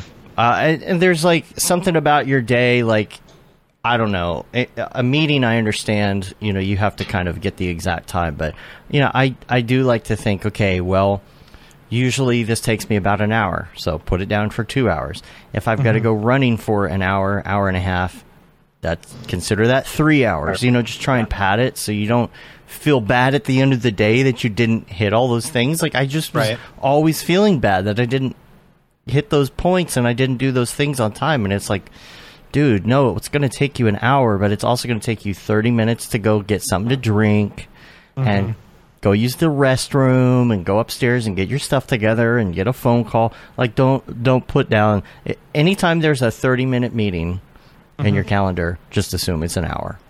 Yep. Yeah. That kind of a thing. So then you're basically adding buffer and you are building in that sort of, free time. Yeah. And you won't hate yourself at the end of the day. I know. Good life hack. Good life hack. Good life hack. Totally good. Love it. All right. Are we ready to do the drop, Matt? Yeah, it'll be a quick one, but let's go into it. All right, here we go. The drop. Is this the fucking mic? Drop. This is exactly what I should be doing. What's up, and welcome to this week's episode of The Drop, your weekly source for all things NFT and crypto art, as well as upcoming drops by notable people in the MoGraph industry. I'm Matt Milstead. As joining me, as always, is Dave Koss, and joining us this week is Vikal Parikh. Let's go into the drop. It's really short today because, because of Nifty Gateway and stuff and things. I would like to say, by the way, though, that this is the 1 year anniversary of doing the drop. Is today the 1 year anniversary? The 23rd, so in 2 days. Okay. But wow. Yeah, next week is over a week, so I guess this is, Well, I guess it's good that it doesn't feel like we've been doing this for a year, NFTs accelerate. As painful as sometimes it may be, it doesn't feel like it's been a year, which is good. Yeah. It's last year at this time is when it was below. I mean, it was already blowing up before February, but in my head, February of 2021 is when everything went ballistic in NFTs, and all of our friends just, that's when the Get Nifty Discord started happening and all of that. So pretty amazing. Yep. Yeah. So I had my Beeple listed. So I was waiting for that to sell. Yeah. I still got a few more weeks until it did. Yeah. So what do you got all right. here? Going into Nifty Gateway, they only had a couple of drops listed for the rest of the week or whatever. I guess they're updating on Wednesday. We should just change the date of the drop from now on. Yeah, right. Get a full week. But okay, so on the 21st tonight, there's Micah Johnson and Bonhams. Interesting little stuff. I didn't really see much more than this. Interested to see more. Little tease. Wish they'd give me a little bit more, but that's okay. But that's tonight. Tomorrow on Nifty Gateway, there's Edward Ov. Which this one looks cool. I really love the colors. Yeah, super cool. Those are Blake Catherine colors. Those are Blake Catherine colors. Yeah. So really cool looking stuff. Excited about that one. And then next up is Lyle Owerko. I'm not sure if I'm saying that correctly. But this piece, I think Lyle has done a drop before. I'm not 100% sure. I think Lyle is a physical artist who's doing NFTs. Don't quote me on it. Yeah, but so that's a physical piece that boombox. Right. I wonder if there's a 3D integration. Like, what is the deal there? Yeah, I don't know. He's done some like AR type stuff. With different NFTs and stuff. I don't know. It's neat looking stuff. And notice it says 2/22. It's 2/22/22 on a Tuesday tomorrow. Yeah. So yeah. So he's doing. Oh, okay. So I'm looking at his Twitter right now. He's got like a 3D spin of these boom boxes and stuff like that. So yeah. Gotcha. Yeah. So cool stuff. Yeah, that's all I've got for Nifty Gateway right now. Moving over to Maker's Place, Arbin Velasio. I'm not sure if I'm saying that correctly. I really like this work. What's so funny is because I was like, oh, this is cool. This is some of the other stuff. And then we get to like this one right here. And I was like, oh, that one's gorgeous. I was either on TikTok or I was either on TikTok or Reddit the other day, like literally yesterday, and I saw one of these pieces that they had posted, and I was like, I just got mesmerized by it, just watching it over and over and over again. I was like, okay, this is a really good artist. I really like this one. I really like the work. Then that's tomorrow. Tomorrow is that drop. And then on the 23rd, Yiying Liu, Year of the Tiger, cool little illustrative work and stuff like that. Neat little stuff there. That's on the 23rd. And then the 24th, Hackatow is doing a drop. It's Remix Me 3. So previously on Remix Me 2, what Hackatow does is takes their art as well as other artists' work. Jonathan Winbush is actually going to be featured on this one. One of several artists who will be on this drop, where they basically remix their art and Hackatow's work together, which is pretty cool. So along with other, so it'll be Jonathan Winbush along with 11 other artists being remixed into Hackatow's work. Yeah. So super cool stuff. Cool. Yeah. Winbush has just been killing it lately. I know, man. He's everywhere. He is everywhere. He's doing so good. And he just got the what was it? The thing. The thing. The thing. Yeah. What, the thing. What did he get? I don't know. What you're talking about. I just got to look at his pinned stuff. He sent us a message. I'm trying to pull it up, but Facebook is being weird right now. Here we go. Yeah. What did he send us? Is there something new? What did he say? Yeah. Oh, okay. Yeah. No, I don't know.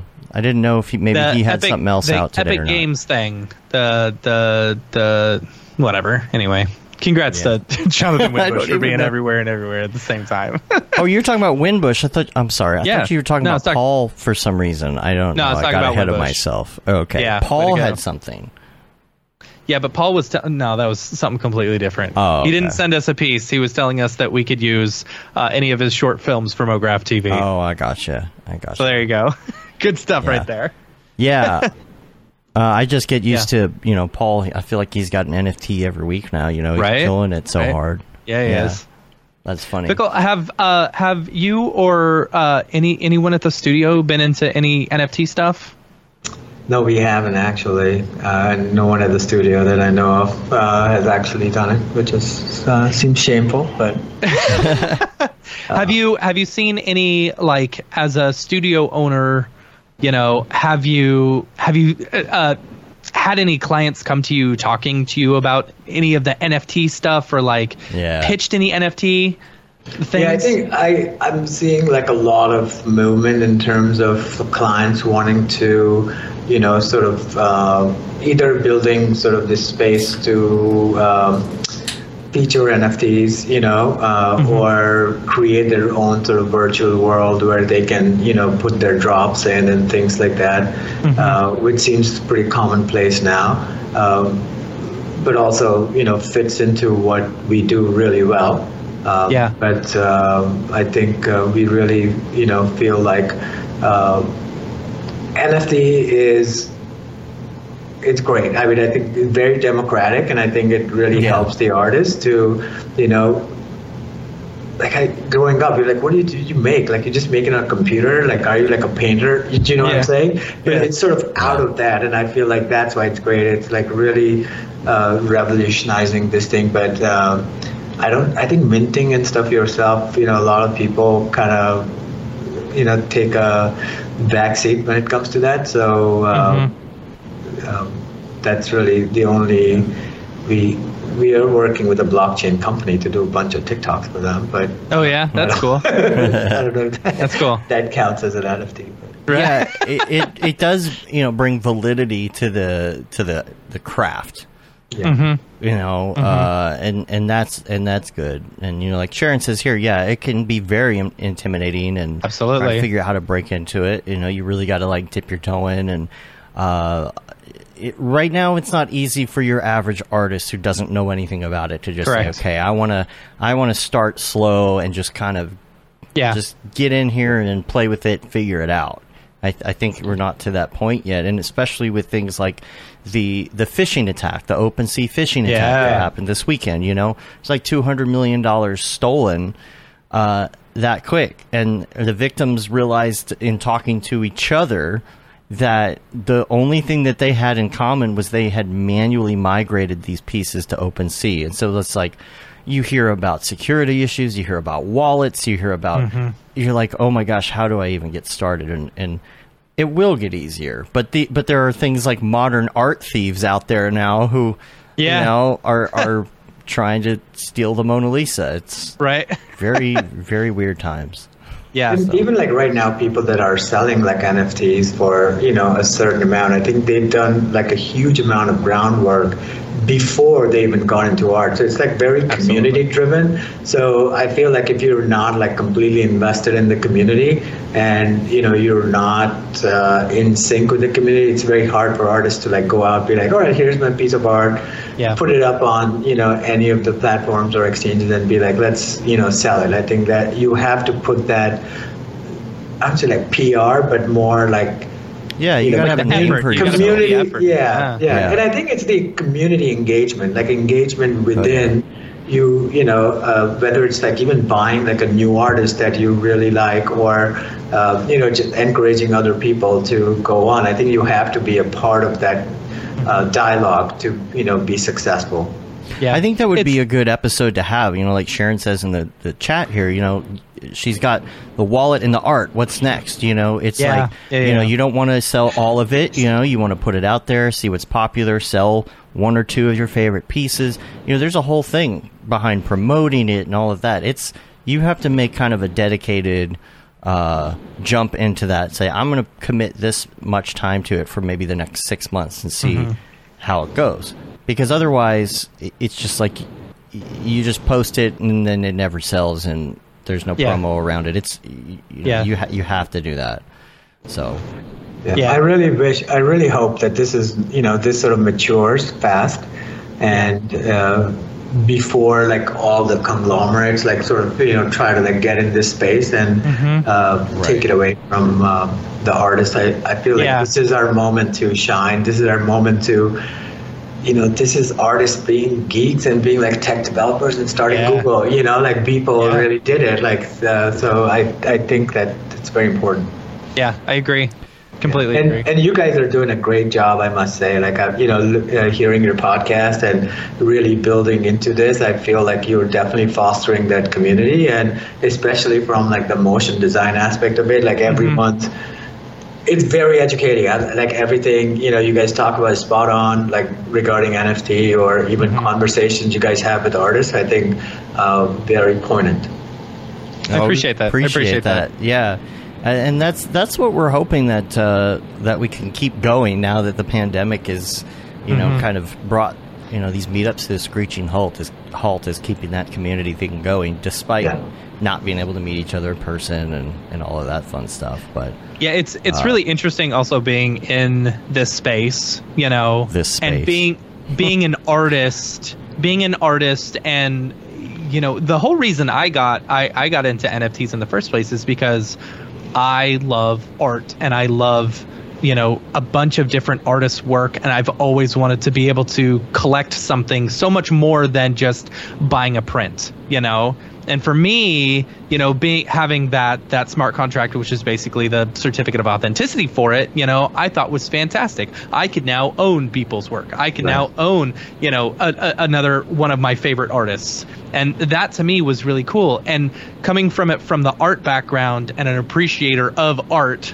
an art connoisseur, like I enjoyed that. And it's weird going on like Reddit and seeing people just bash NFTs and stuff, and seeing it as this like, this money laundering scheme and stuff. And it's like, okay, you're looking at it not from the artist's perspective, like you're looking at it from a completely, uninformed perspective, and it's like, people are making livings off of this. You're going there and saying, okay, so there was an article about the OpenSea, they stole $17 million worth of work, and the first comment was, oh, so they didn't steal anything. It's like, no, that artwork had value and stuff like that. I have a pool in my background to prove that NFTs actually make money, and it's like, I don't know, it's frustrating. I wonder if physical artists back in like, Picasso's day or something like that had to struggle with actually saying, no, this is a legitimate form of, they would be like, that style work he's doing is just, Yeah. It's very easy to bash the NFT industry as a whole if you don't fully understand some of the aspects. At least try and understand it a little bit before completely stepping on it.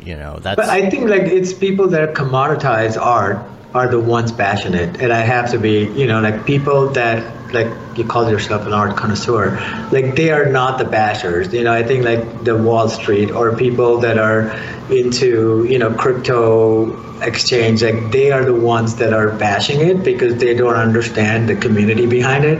Right. And I think once and people within the community are not. So I just think it needs to be wider, bigger, and to legitimize and.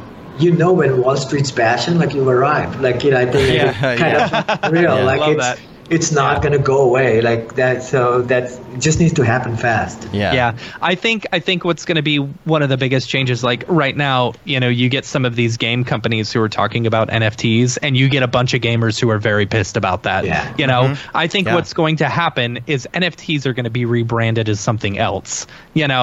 And people who are like, oh no, this isn't an NFT, this is a smart contract or something like that.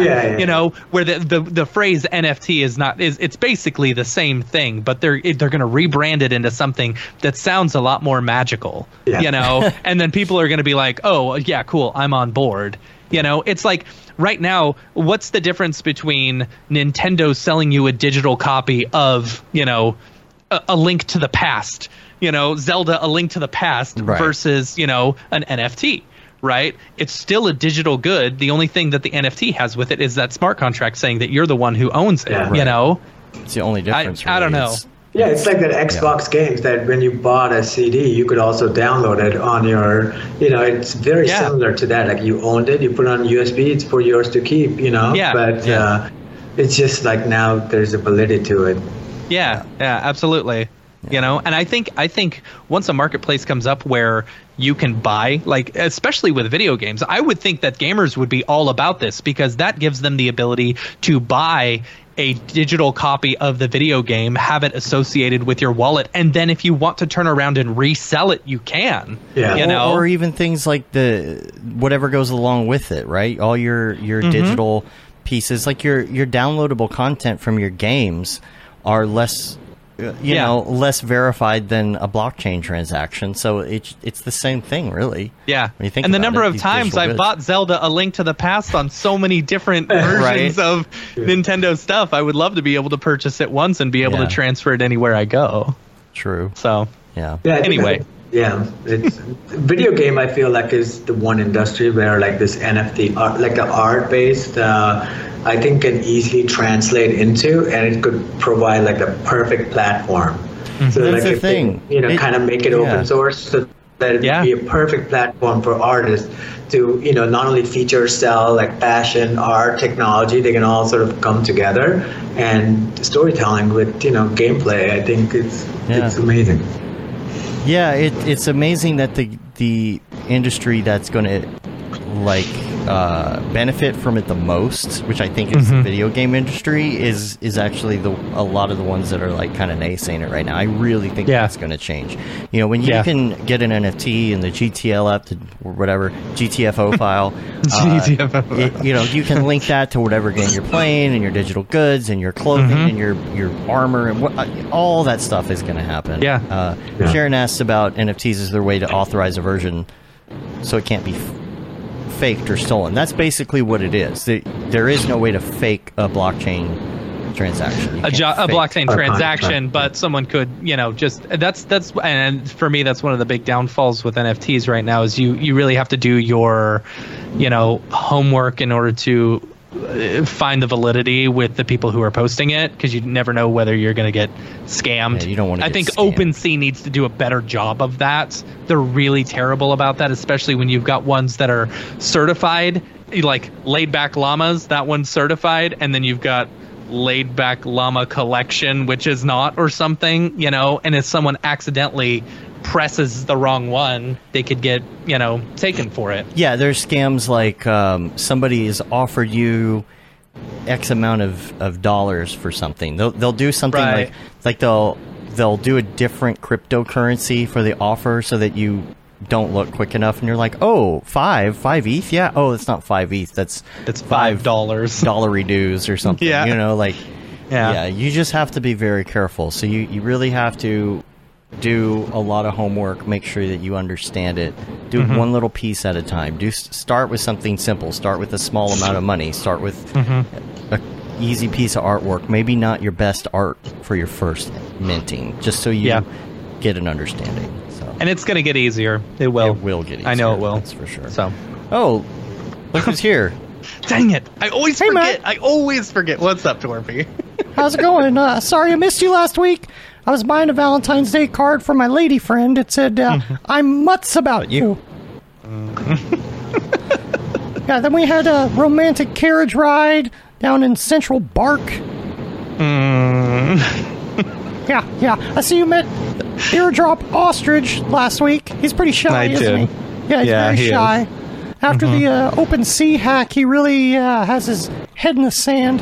I knew that was coming. Yep. All right. Yeah, that's why I prefer burying all my ETH in holes in the backyard. That's what I call dirty money. Oh, gosh.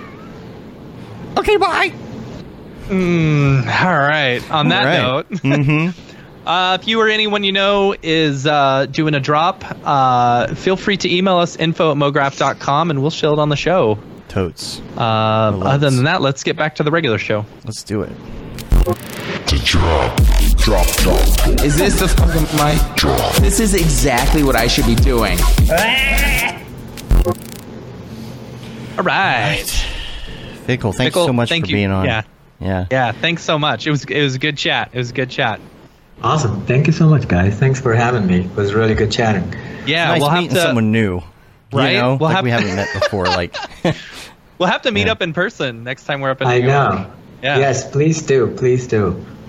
We're normally up there around October time for NAB East. Yeah. Mm-hmm. Yeah, if they do that again this year, we'll hopefully you'll come up sooner than that. Yeah. Sharon asked if I was wearing Dorpy on my hand the whole time. I'm very slick with it, right? Yeah. When we get close, you'll see me kind of like slowly reaching over here to grab him and like put him under the desk so Matt can't tell it's coming, you know? Yeah. Dave, I have a question for you before we go. Do you have a second? Yeah. Was that whole thing scripted or it's just like improv? Oh, so scripted. Oh, that was scripted. I write them the morning of. They're not that scripted. They're not that well thought out, but as you can tell. But, yeah. Oh, that's funny. I thought that was pretty impressive if you just came up with that. But yeah. I do about 30 seconds of pre-pro on that at least. Right. You know? Right. Yeah, so if people want to find you online, where can they get a hold of you? Where can they talk to you? At Vico on Instagram, Facebook, attaboystudios.com. I think there's a link to my email. It's just VIKKAL at attaboystudios.com. And Attaboy Studios is at Attaboy Studios on Facebook, Instagram, Twitter. All the things. All the things. Cool. Yeah. Yep. Cool. Well, we're going to get out of here. You can rate us on iTunes, leave a review on your podcatcher of choice. It helps get our ratings up. You can also subscribe to our newsletter, which goes out every month or so. You can say you've been there, done that, got the T-shirt with the MoGraph logo tee, the Paul Babb, Feel the Babb 2020 shirt. All the profits from that go to Doctors Without Borders. There's the Render Things T-shirt, hoodie, and long sleeve tee, the MoGraph Blandishment shirt, and, of course, the That Render is Fire shirt, which you are only allowed to wear ironically. Unless you're shams. Yeah. And that wraps it up. We're on Facebook, Twitter, Instagram, YouTube, TikTok. Hi, TikTok. Oh, no one's over there watching. Who cares? And MoGraph.com. And so check us out on there. Make sure that you turn on MoGraph TV. Turn it on and rip the knob off. No. Just turn it on and watch it. Just turn it on and rip the knob off. There's no knob anymore, though, I guess. Right. Yeah. Awesome. So we're going to get out of here, though. Thanks again, Vico. And until next time, I'm Dave. And I'm Matt. And this is Vico. Have a good one. All right. Later, yo. Bye.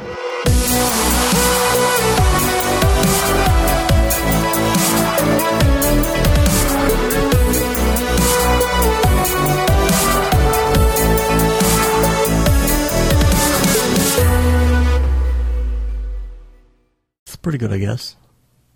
MoGraph.com, an online resource for motion graphic artists. Start your week with the MoGraph Podcast. Industry news, interviews with your favorite artists, and terrible humor.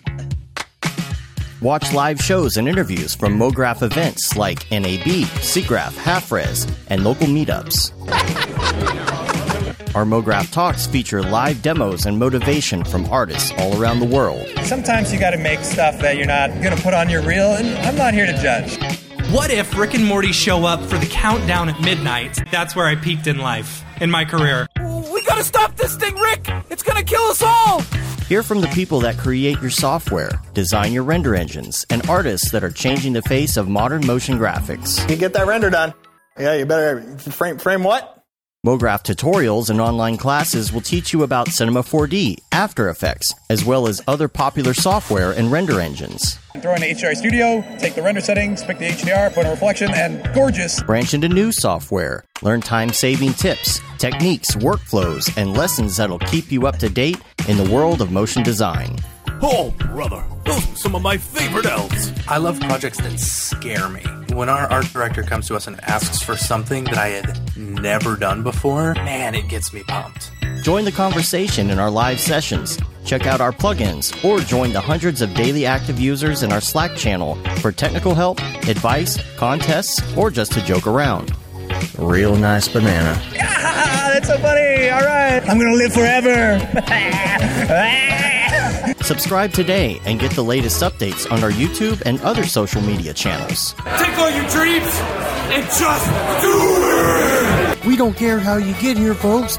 Just get here. Subscribe to MoGraph.com.